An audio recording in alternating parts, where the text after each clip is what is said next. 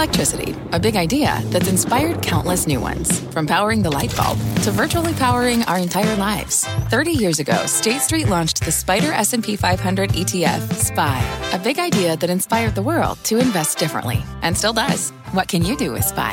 Before investing, consider the fund's investment objectives, risks, charges, and expenses. Visit ssga.com for a prospectus containing this and other information. Read it carefully before investing. SPY is subject to risks similar to those of stocks. All ETFs are subject to risk, including possible loss of principal. Alps Distributors, Inc. Distributor. You're listening to The Exchange. Here's today's show.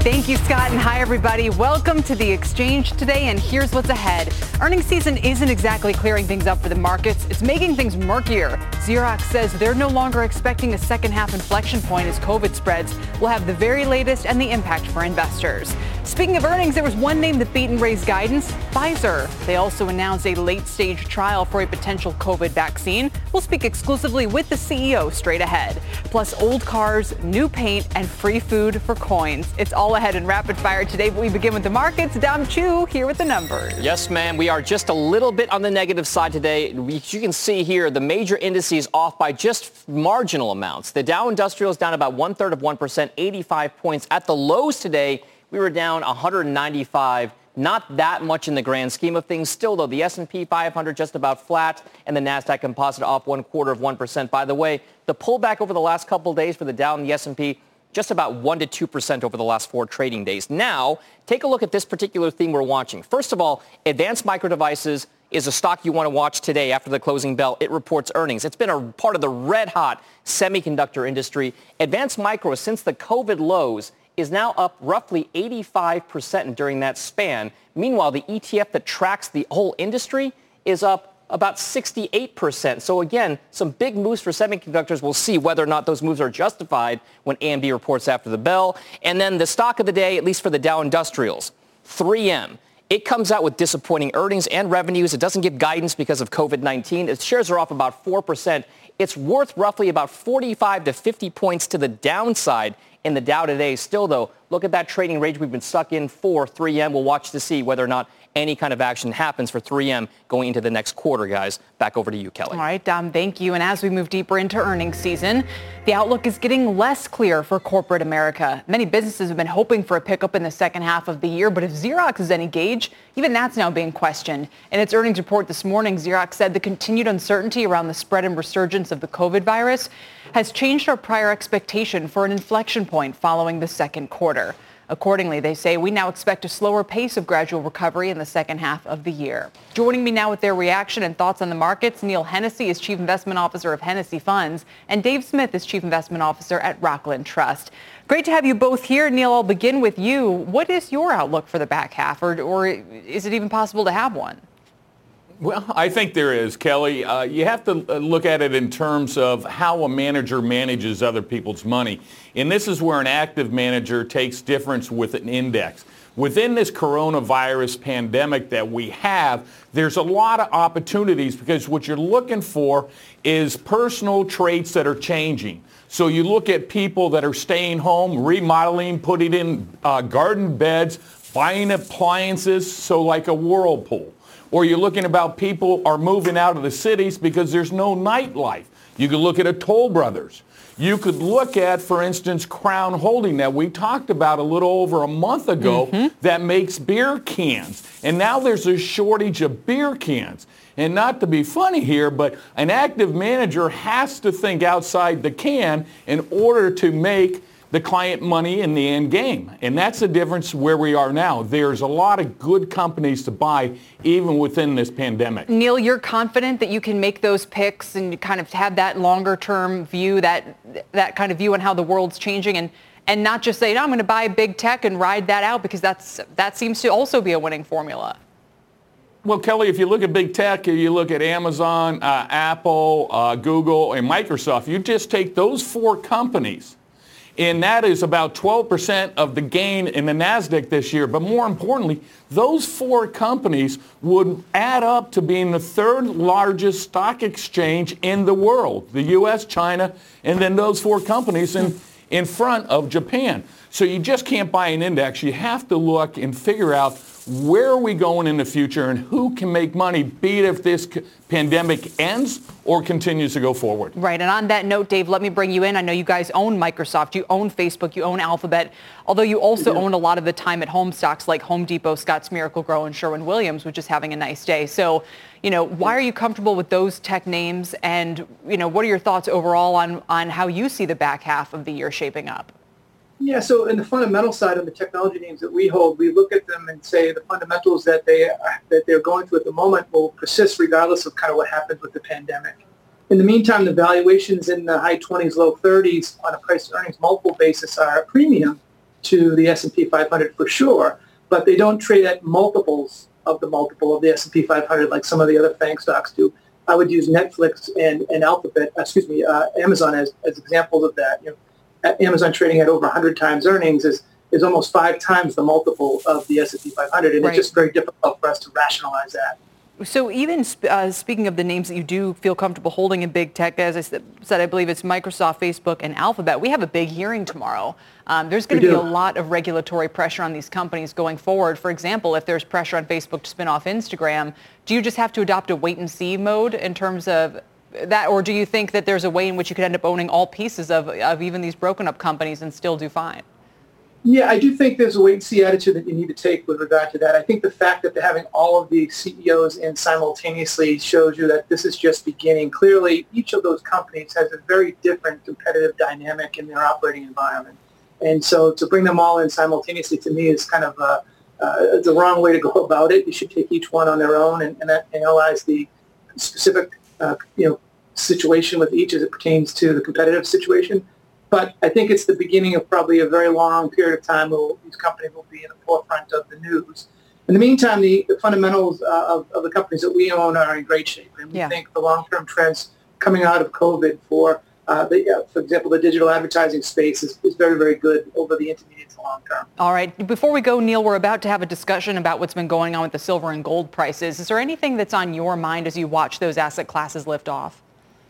Not really. I sort of look at it as an emotional trade. People are looking about how much fiscal stimulus we've had, how much the country's borrowing. Is this going to add to inflation pressure in the future? I don't think inflation's on horizon anytime soon. The Feds are more worried about deflation than inflation. It could be a trade into the future, but it's going to be a long-term trade. But right now it's an emotional trade when you get gold going from 1,600 to 2,000. Oh, yeah.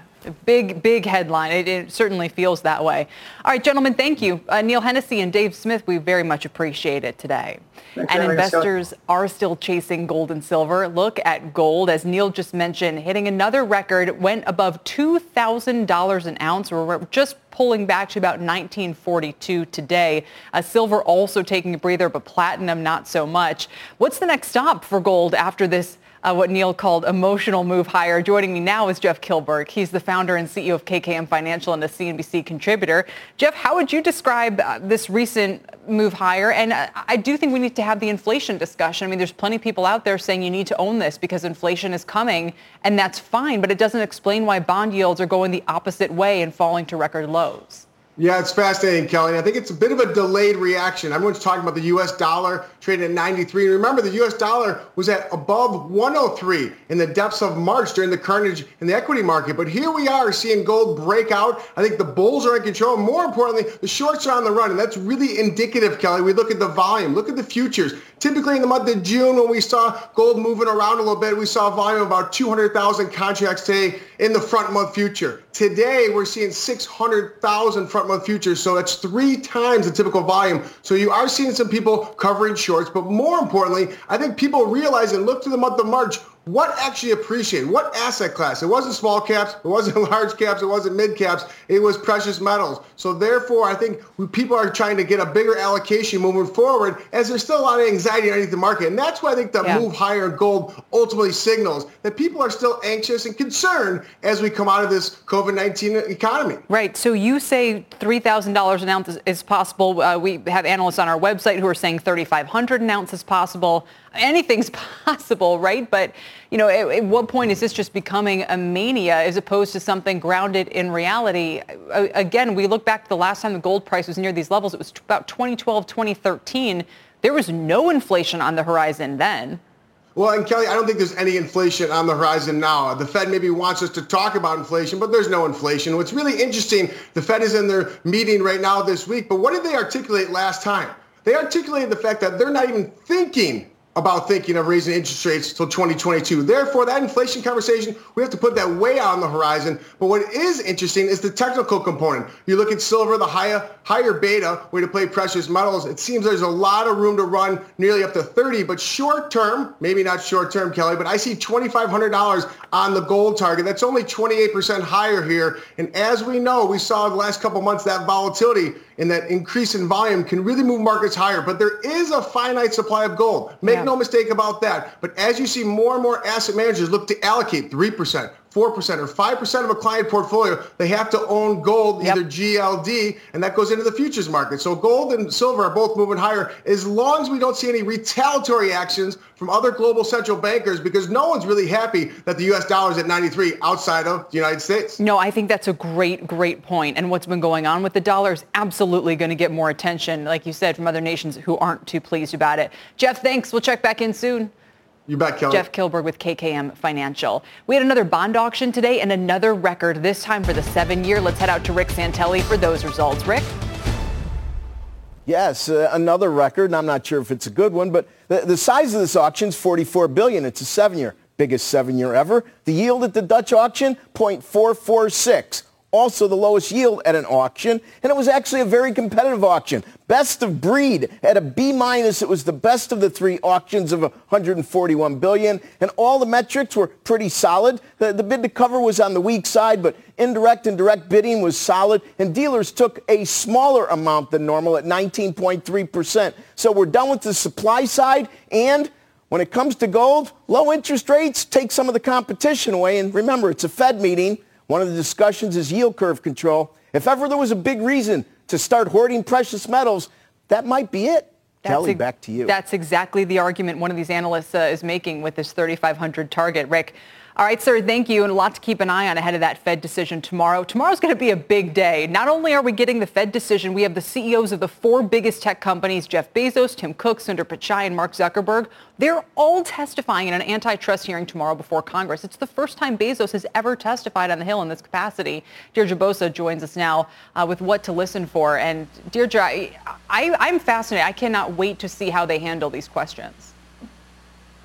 It will be quite a show. And Kelly, what they actually say will provide the material for antitrust action against them in the future. So with those stakes, keep in mind, much will be scripted. So the committee then is tasked with asking hard probing questions that go beyond those scripted answers and dig into the size and power that these companies have accumulated. Now, the virtual format and the fact that they're all appearing together but have very different business models and issues will make it even trickier. So let's go through them. Zuckerberg, he should expect a grilling on Facebook's privacy practices and acquisition of Instagram, among other things. Sundar Pichai, he will face questions about how Google promotes its own products over rivals in search results. For Tim Cook, scrutiny will focus on the App Store commission structure. We've been talking about that a lot in recent weeks.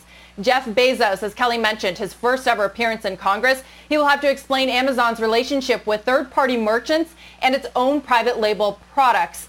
The big question that has been debated ever since the hearing was announced, will tomorrow simply be performative theater, or will it lead to reform and potentially a reshaping of the digital market? Kelly, back to you. You know, I'm glad you put your finger on that very point. And we always watch to see, how the executives handle it, and do they say anything that then opens them up to kind of public criticism that leads to regulation. But do you think the questioners have in mind a specific outcome already that they're trying to use their testimony to get at, or is this more exploratory? I think there's a range. You have some on the committee who have talked about breaking up big tech. There's others who say they simply want to regulate, but to the point where perhaps this is all performative and there may not be real change. I think that a lot of that will come out tomorrow. However, you look back to bank regulation, the breakup of big tobacco, and you can see that there could be some very, very important implications to come out of this. Even if the CEOs don't slip up, they don't give away too much. I think even for us as viewers and consumers watching them all testify together will have really important implications and show just how big and powerful they've become. Yeah, and it's amazing how resilient the stocks are. We'll see if tomorrow changes anything in that regard. Deirdre, thanks. Deirdre Bosa. Coming up, shares of Pfizer are leading the Dow as they beat on earnings, raised guidance, which they even gave, and announced the start of a late-stage trial of the potential COVID vaccine. We're going to talk about all of that and more in an exclusive interview with the CEO next. Plus, the average age of cars in the U.S. is at an all-time high, and that's good news for a number of stocks. We've got the names, and we'll tell you why. The Exchange is back right after this.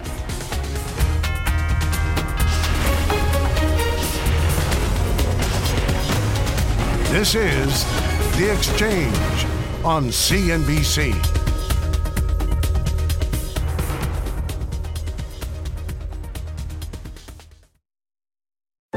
What's on the horizon for financial markets? At PGIM, it's a question that over 1,400 investment professionals relentlessly research in pursuit of your long-term goals. Specialized across asset classes, but united in collaboration, our teams provide global and local expertise. Our investments shape tomorrow, today. Pursue your tomorrow with PGIM, a leading global asset manager.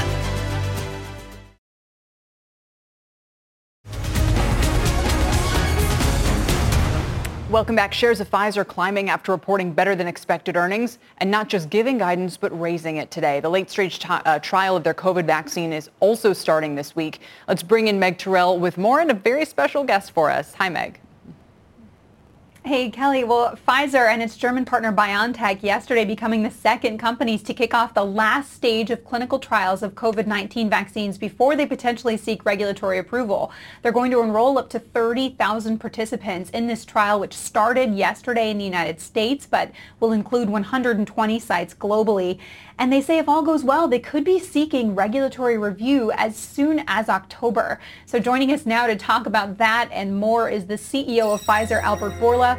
Albert, thanks for being with us. I want to start on that timeline question because the timelines you've put out there are faster than anybody else in the field right now. And I want you to just walk us through, if you could, how you get to applying for approval as soon as October, or as you guys said on the call this morning, perhaps even September. If the first participants were just dosed yesterday and they have to get another shot in 3 weeks, that means you're only following them for about a month, right, before you apply for approval? Just help us understand. Thank you, Megan. What a great day was yesterday when two companies started phase 3 studies, because I wish that a lot of companies will be able to have an effort to bring a vaccine because it's much needed. Our estimations are real.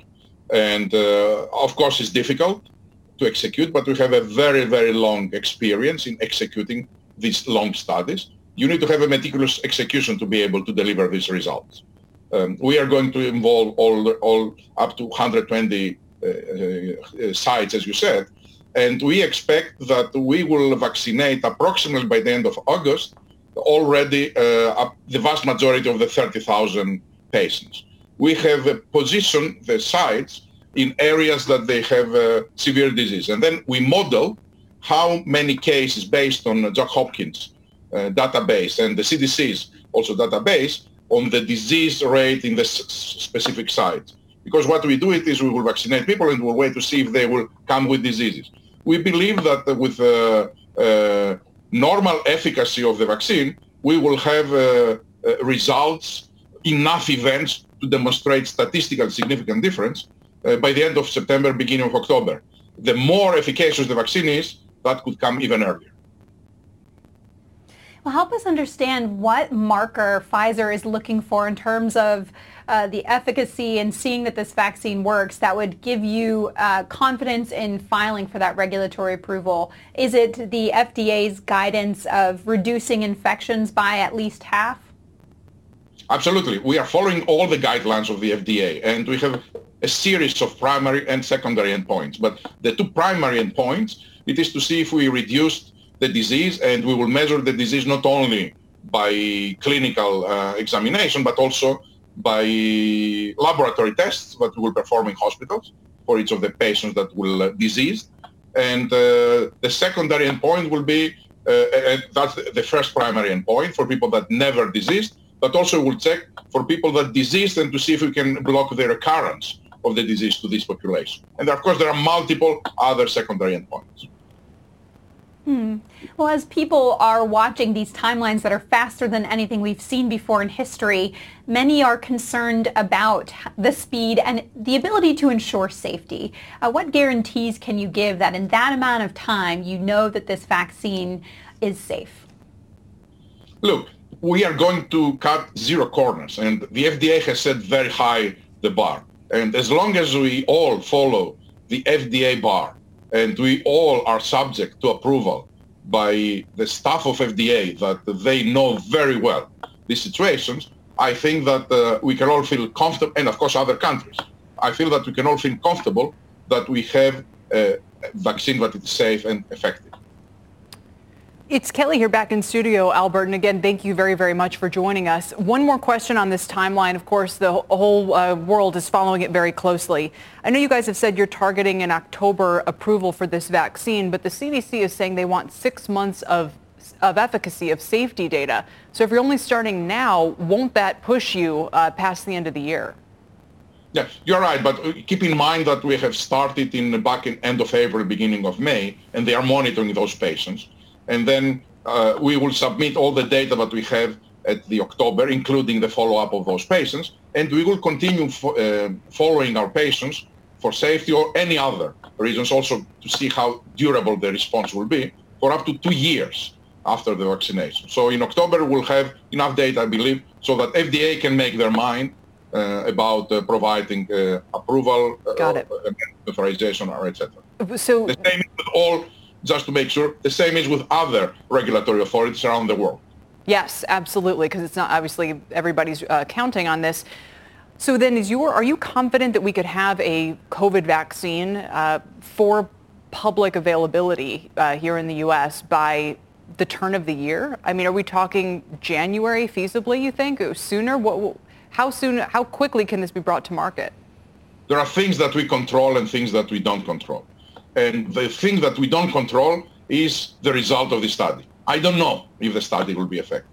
All the clinical results that I have so far makes me cautiously optimistic. It's a very strong phase B data set that gives you confidence that your phase 3 could be successful. But you don't know until the end of this phase. What I can control it is if I can have product available by that time. And right now our manufacturing sites all over the world are working very intensively, and we are going to produce product at risk. So if the vaccine proves to be safe and effective in the October readout of this phase 3 trial, we will have product in October, November, and December. Fewer doses in October, many more in November, many more in December, and then we are ramping up all the way to 1.3 billion doses in 2021 and up to 100 million doses this year. One more question. What is your message to people who are reluctant to take this vaccine because of how quickly it's been developed, and how much of the public needs it in order for us to get kind of general herd protection, so to speak? I understand their concerns, and actually I understand their concerns because there is a lot of political discussion, and there is a lot of discussion if political reasons would drive the approval of these vaccines or not, which I want to assure that that is not going to be the case. Pfizer, to start with, we are a 170 years old company. We will never submit something that we don't feel comfortable that it is safe and effective. And FDA, we all know the integrity of this organization, and I think they will do their job. So to those people, I say understand their concerns, but they need also to understand that their reluctancy is not affecting only their health. It's affecting the health of others. Because if they will not vaccinate themselves, they will become a weak link that could keep the transmission going. And that's unfortunate. Right. Albert, it's Meg again. You know, you were just talking about politics. And of course, This week, on Friday, the president signed 4 executive orders on drug pricing. And in that announcement, he said he had invited executives from the pharmaceutical industry to the White House to discuss pricing. There was then a report from Politico that the drug industry and industry groups refused to send any executives as it would disrupt your work on COVID-19. Did you decline the president's invitation? And what's your take on those executive orders right now? No, I didn't decline any invitation, and I didn't receive any official invitation to go to the White House. But I have to say that I was disappointed. I think that this was not the time, and these were very radical positions that the administration took. And right now, our scientists, our manufacturing workers are working tirelessly to find a solution and manufacture a solution for COVID-19. And I want them to worry only about one enemy, which is the virus and time. And to bring now something that will make them worry about their jobs, I think it is doesn't make sense right now. Well, I want to ask you about that too. I mean, the industry is doing unprecedented work right now at unprecedented speeds on a vaccine and on therapeutics for COVID-19. And I know that you see this as a potential opportunity to win back the public's respect. CNBC and Change Research have been tracking the industry's approval rating over the last few months. And in new data, it actually shows approval for pharma is now down to 9%. So as you are doing this work that we've never seen before, and people are depending on the industry to really save us from this pandemic, what is the industry doing wrong to still be so distrusted by the public? I will tell you, Meg, reputation is lost in buckets, but you can earn it back in drops. Unfortunately, this is how it goes. And I think although we demonstrate through our work and position in this pandemic the value that we bring to society, we have to keep doing it. And I don't think that we can declare victory just by resolving the COVID-19 crisis. I think we should do that and keep bringing the new phase of this industry, which is a science-based, patient-centric, innovation-centric industry. All right, Albert Bourla, thanks for being with us, and we hope you'll keep us posted as this trial goes at lightning speed. Thanks again. I keep my fingers crossed, Meg. We all do. We do too. Kelly, back to you. Great stuff, Meg. Thank you. Our thanks as well to Albert Bourla for coming on and giving us such a candid and wide-ranging discussion. We hope to have him back soon, as we're all very, very hopeful that this vaccine is efficable, is that the word, and widely available as soon as possible. Let's turn to Sue Herrera now for our CNBC News update. Hi, Sue. Hello, Kelly. Hello, everyone. Here's what's happening at this hour. In San Francisco, roughly 150 firefighters are battling a 5-alarm fire that had engulfed several buildings in a warehouse district, sending clouds of smoke all over the city. Gun manufacturer Remington has filed for Chapter 11 bankruptcy protection for the second time in just over 2 years. The filing comes just days after the collapse of talks between the company and the Navajo Nation, which reportedly was considering purchasing Remington's assets. The Perseverance, the Mars rover on top of an Atlas V rocket, moved to a Cape Canaveral launch pad today, bringing it one step closer to Thursday's planned launch. The Perseverance will collect samples and store them for a future rover to take back home to Earth. And football star Patrick Mahomes is now one of the owners of baseball's Kansas City Royals. The 24-year-old Chiefs quarterback recently signed a massive 10-year extension that could pay him as much as $500 million, tied for the biggest deal in sports history. And now we know how he's spending his money.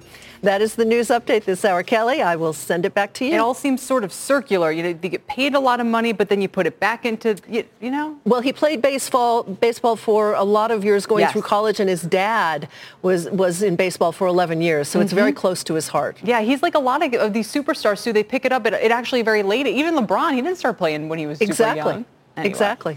Sue, thank you. We'll see you in an hour. Sue Herrera.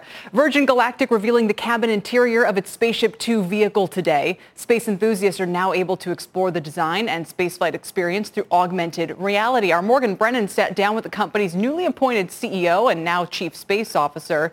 And here's what they had to say about the designs. I had a chance to both peek up into our spaceship and see the reviews of the cabin that we're going to unveil. People are going to be blown away. It is done with such meticulous detail, thinking about the experience that they're going to have. George, as Michael just mentioned, you have been working on this for quite some time.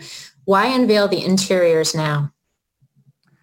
Well, really, Morgan, this is the sort of the exciting final stretch of stuff. So right now we're in the spaceport, and as you know, we've debuted the first and the second level of the spaceport. We've actually now finished the third level, which we're going to be unveiling later this year. And the cabin is like another key part of unveiling those final pieces of the customer experience. And I think the world is going to be blown away by what they see. Is the expectation that as you unveil more details about the actual experience and the ride, George, that you're going to see more reservations online due to it? I hope so. We have had good feedback on our so-called small step reservation plan. Obviously, we haven't reopened ticket sales yet, but we have enabled people to sort of put down a little bit of money to tell us that they would like to go and buy a ticket when we do that. And we've seen good growth in that, and I think we expect to see that each time we do one of these nice events. We get a nice tick up in those metrics. And of course, Virgin Galactic, one of the most popular stocks over the past 3 to 6 months. It's up 121% still in 2020. It's down just fractionally today. Coming up, trading coins for chicken. Also, cars are getting older, and from hotels to clubs. That's all ahead in Rapid Fire, she said. Plus, a battle is raging on Capitol Hill on extending the beefed-up unemployment benefits. Does it really disincentivize people to go back to work? We'll debate. Stay with us.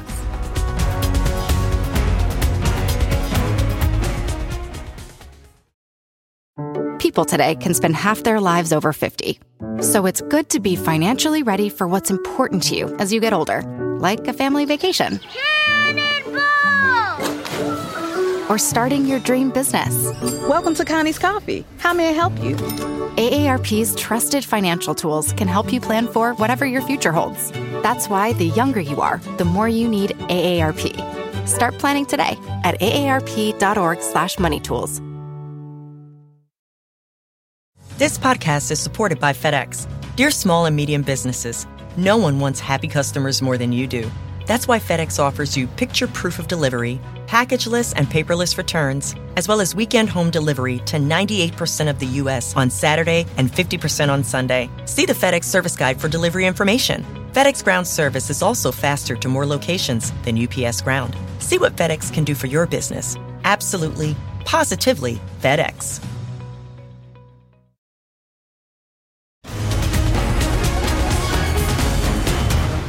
Welcome back. Get your loose change. Let's catch you up on a few stories that should be on your radar today. It is time for Rapid Fire, and here with their takes are Dominic Chu, Siva Modi, and Robert Frank. Welcome, one and all. First up, guys, so many earnings to sift through. Sherwin-Williams, one of them, painting a good picture in their second quarter earnings report. They saw unprecedented demand for DIY paint products. It's boosting full-year sales. They even gave a forecast, guys. They think 2020 will be about the same as 2019. Dom, not a lot of people can say that.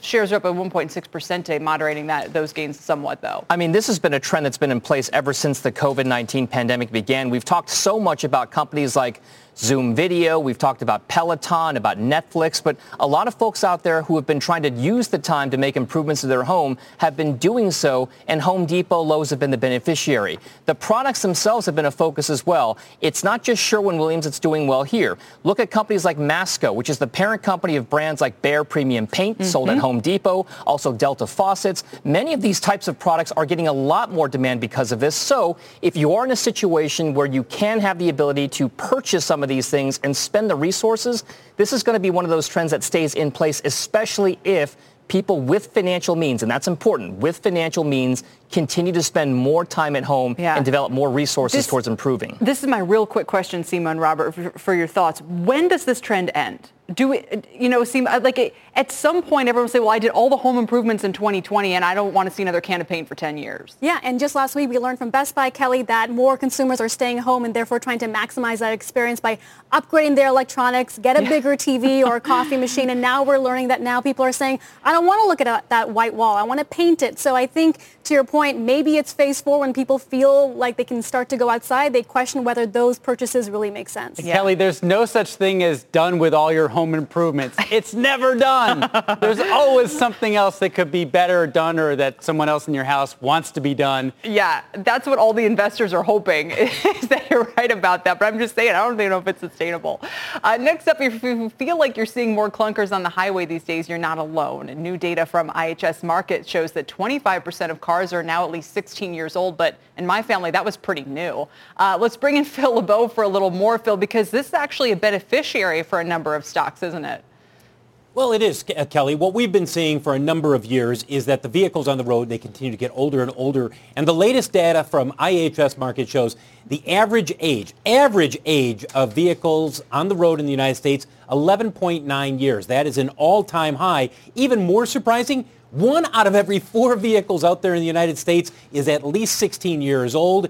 And COVID-19 is actually going to accelerate this trend because people are driving less, putting fewer miles on their vehicle, and then they're going to say, well, I'll keep it longer. This is good news for a couple of stocks in particular, AutoZone and O'Reilly Automotive. The auto parts retailers have been having really a very nice year. In fact, you're looking at O'Reilly close to an all-time, if not at an all-time high. AutoZone's not far away. What about the automakers like General Motors? Yeah, these stocks have really, there's nothing happening for these stocks right now, despite the fact that they're trying as best possible to make themselves into a growth story. Hey, don't forget, Kelly, tomorrow morning we're going to be talking with Divya Suryadevara, the CFO of General Motors. You do not want to miss that conversation. We'll talk about their Q2 results and her outlook for the remainder of this year. It's interesting, Robert, because I thought we were going to be a post-car society, and I mean, yes, we're driving less, but the trend towards car ownership and, the length of time that a car can be on the road now, I mean, it just keeps going up. Well, Kelly, I grew up like you. My first car was a 1972 Volvo, and that was really old even back then. But I have a question. The age of the cars is going up, but I wonder if because we're driving less, whether the miles on the actual cars hasn't really gone up that much. Must, right, Phil? Well, a little bit. They're not going up as much as usual. Look, we're putting fewer miles on the vehicles this year. So the percentage of miles that we usually see, or the number of miles we usually see, which depending on the person is between 12 and 16,000, it's probably going to be closer to 9 or 10,000 this year. And the great thing, Phil, is once they get old enough, they become collectibles. And they become worth more. Should hang on to your I don't Volvo. think my old Ford Granada is a collectible. Yeah, or any of the cars that I drove growing up. That's for sure. Phil, thank you. Phil LeBeau. And if people are driving less, they're also using hotels a lot less. The pandemic has turned the travel and lodging industry upside down. There's a prominent hotelier now looking to get out of the traditional hotel business in favor of private clubs. Hotel stocks have been crushed this year with names like Hyatt, Marriott, and Hilton still down 30 to 40%. Robert, tell us about what Mr. Andre Balazs is up to. So Andre Balazs, he owns a Chateau Marmont in Los Angeles. That's a big, fancy, famous hotel there. He owns the Mercer in New York City. He owns a big hotel in London. And his rival here is the Soho Club, which has had huge success. They actually just raised $100 million during the pandemic to get a $2 billion valuation. And that's a club model where they have rooms. They also have pools, restaurants, bars, places where you can meet up. But the problem is there are a lot of these clubs already, something like 1,000 in the U.S., just with $1 million or more in revenues. And these clubs haven't done well during the pandemic. You look at Soho House, which has just raised a lot of money. They had to get PPP funding because they really couldn't charge dues. So I don't know that this is a pandemic-proof model, and there's also a lot of competition. What do you think, Seema, about these hotel stocks? Because some of them, like Choice Hotels, they've at least tried to be able, we've talked to the CEO, Pat Pacious, about this, tried to stay open. I mean, anecdotally, hear people who are taking their kids to college or, they have to figure out something to do, some place to stay overnight, but it's still a really, really tough business. Yeah, and I think it just shows how the pressure is really building on these hotel operators to think a bit more creatively about how to use the underlying real estate of these properties with occupancy right now around 45% across the U.S., well below the average it was at pre-COVID, which was around 75%. That's not expected to get back to those levels till perhaps 2022. So in the meantime, you have some of these unique examples of developers saying, you know what, why don't we convert to a private club? My question is whether that concept will actually work in this new world. Perhaps it shows how Hollywood and celebrities are thinking about ways to maintain their privacy. But are they having testing at the door? What type of screening will be involved? I'm not sure. Yeah, or is he just hoping to wait it all out, kind of pick it up on the other side? Let's go from highbrow to, well, I would consider Chick-fil-A highbrow, frankly. And some of their locations are dealing with the national coin shortage by offering free food in exchange for their customers' change. To me, this is the story of like the week, the month. The most recent Chick-fil-A, which is offering free food in exchange for your coins because they need coinage so badly, is in Lynchburg, Virginia. They're telling customers that for every $10 in rolled coins they bring in, they're going to get a $10 bill and a gift card for a free chicken sandwich. They saw so much interest online that instead of doing this promotion for 4 hours, Dom, they're only doing it for 2. So this is one of the best stories I've seen in such a long time because it's one of the effects of the COVID pandemic that we aren't talking about, and that people are using more money to go out and buy stuff if they are even spending at all. One of the big things I've found is that I went to a bank recently, and even the banks are kind of rationing out how much change they give out, only 1 roll per customer per visit. One of the other things that's interesting about this is there is a beneficiary of all this, and that is charitable organizations. The reason why I say that is many retailers are now asking people to round up their purchases, and whatever that change is goes to a designated charity. So if you are looking for creative ways about how people are trying not to give out change, one of them is to say, hey, if you have a bill for $21.50, hey, just consider donating 50 cents to this particular charity. We'll round it up and we'll pay them out. So hopefully there's a silver lining in this, Kelly. That is super interesting. Because, Seema, on my app, they ask me a lot of times to round up, but I'm paying, like, I'm using Apple Pay or whatever. I mean, there's no coinage reason for that. Yeah, and I think the shift to a cashless society and contactless payment accelerated, right, during the pandemic. Definitely. I know for one, I'm using more credit cards on purpose because I don't want to be carrying a coin, having it fall on the floor and then having to pick it up or mistakenly touch the person who I'm, transacting with. So I think it's really interesting to see, despite that, there are some fast food chains who are saying, hey, bring your coins to me. And Robert, I have to say the first time that I learned about this was with the last Fed meeting, or maybe it was the hearing on Capitol Hill where one of the congressmen said, Jerome Powell was talking about free chicken sandwiches? Yeah, well, I love that part. He didn't get to quite that part, but here we are, right? I mean, when it's that bad that Chick-fil-A is offering free food to get coins, I mean, that's pretty bad. It's amazing. So setting aside the free sandwich, which is unbelievable, before, when you went to a bank to put all your change into that giant machine that then gave you money, you would pay at least 10%. Yes. And the bank would give you, if you put $10 in change, they would give you that minus 10%. And so now you're actually getting the $10 that you put in the machine. So that's just food. amazing. Yeah. And a chicken. We talked to the CEO of Coinbase not long ago, and I asked him if he would consider maybe waiving those fees or something. It didn't really seem to take, but if the situation gets more desperate, he might have to. Guys, thank you all. We appreciate it. Dom Chu, Seema Modi, and Robert Frank, and that's why I say round up your loose change. Ahead, muni bonds are having their moment during COVID with inflows of over $15 billion in the last 3 months. But with the new round of stimulus still hanging in the balance with staggering unemployment and spreading COVID, should investors stay away from the muni market? We'll dive into that. As we head to break, take a look at the shares of the casinos. They're bucking the trend today, moving higher. Wynn and Melco, the biggest winners. Wynn is up nearly 5%. We're back in 2.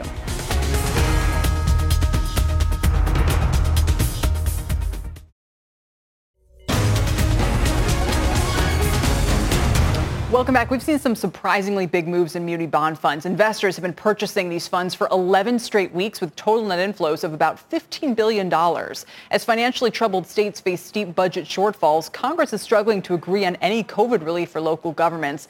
And whether they do or not would seem to have huge implications for the muni market. Here to talk about why investors aren't more deterred is Tom Kozlik. He's head of municipal strategy and credit at Hilltop Securities. Tom, it's good to have you back. I mean, it is amazing how much demand there is.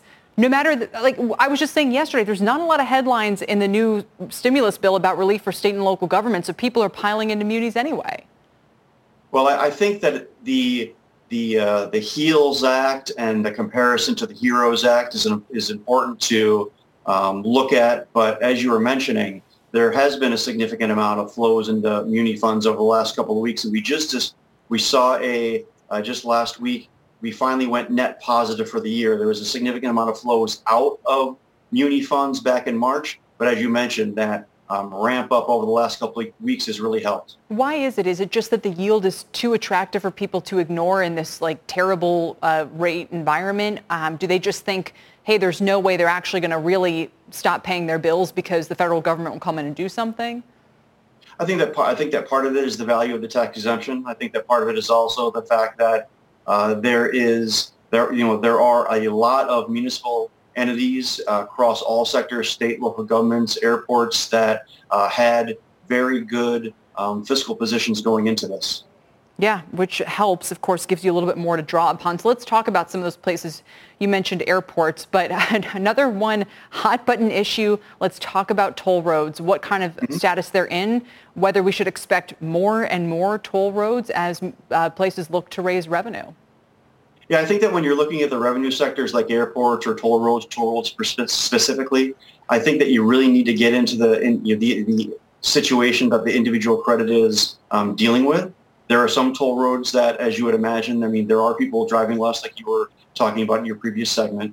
But one of the things that's also happening is there's also a rise in commercial activity in some areas. And I think that while that commercial activity might not be exactly where it was, a year ago this month, that commercial activity has helped sustain those types of toll roads also. And I know that you think there are some places where people can look for munis that have been a little less impacted by COVID. I'm surprised that water and electric utility are among them. I would have thought that people might have been struggling to make those ends meet. Well, the fact of the matter is that, it is important to talk about the potential aid for state and local governments, but I think that where those sectors are concerned, the sectors that we have stable outlooks on still are water and sewer, the electric utilities, and also the state and local housing finance agencies. Those are sectors that have been, and we expect to be less affected by what's happening with COVID. But that being said, that HEALS Act only included about $100 billion for school districts and did not include anything for states. And I think that that's going to be important going forward for the sector. All right. So you'd like to see that increase for people to really breathe easy? Absolutely. I think that for some kind of meaningful aid, I think, is going to be around the $500 billion mark, which we'll have to see how things. There's a deadline of next Friday, so we're going to have to see how that shakes out over the next 2 weeks. Yeah, we will be watching with close interest, as all these investors will be as well. Tom, thanks very much. We appreciate it. Thanks very much. Tom Kozlik with Hilltop Securities. Still ahead, it's an ongoing battle among economists and lawmakers. Are enhanced unemployment benefits keeping people from going back to work? We've got the results of a new study that's going to try to provide some answers. Tomorrow, don't miss Boeing CEO Dennis Calhoun in an exclusive interview at 9 a.m. Eastern Time right here on CNBC. The Exchange is back in 2.